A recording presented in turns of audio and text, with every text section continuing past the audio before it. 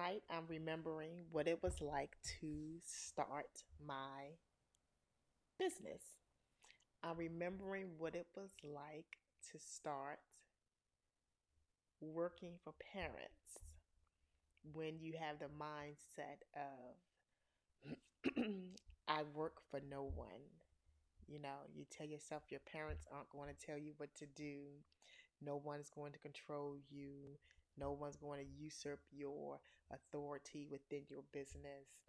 No one's going to not follow your rules, your regulations, your policies, your contracts, your written documents. And you do all of these things in the beginning because in your mind, you work for you. You know, you don't work for anybody. And I'm smiling because I just had a conversation with Jasmine tonight. And she was telling me what she wasn't going to do with one of the parents. And in case you're wondering, Jasmine is my daughter who's starting to take a leadership role within our company. And one of the things Jasmine said was, I'm not doing XYZ until the parent signs the contract and commits to ABC. And it was something simple, like a little time change for drop off. And she'd already had a conversation with the parent regarding this issue 2 weeks ago. And the parent has already been moved the time frame of the drop off based on the conversations that they had. And I do understand that right now, a lot of the little touchiness in her voice is based on the fact that she's been on vacation for a week and a half and she really doesn't want to wake up extra early tomorrow morning. And I understand that too. But I'm laughing because I remember when. Can you all relate to that? Do you remember when you started and you said, I don't work for nobody. I work for myself and nobody's going to tell me what to do. And then you realize that you work for everybody, for every parent that comes into your door, for every client that you have, you work for them.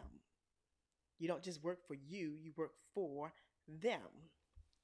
Um, of course, under agreed upon terms and conditions, but nonetheless, you do work for them and you work for yourself and no one else. So it's like a double-edged sword, that one is. But anyway, I just wanted to jump on and say, do you all remember that when you started your business, how adamant you were that you don't work for anyone and no one is going to tell you what to do and no one controls you because you work for yourself and you had all of these great ideas of how it was just about you and your business and things of that nature. And then you realize you work for everybody.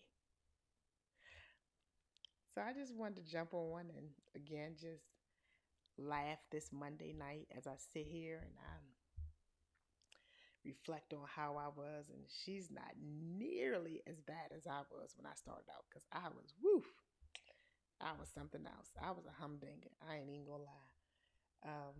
But I've toned it down over the years as I've gotten more comfortable and more confident in my leadership abilities and more confident in my business um, sense over the time frame. I've really calmed it down a lot.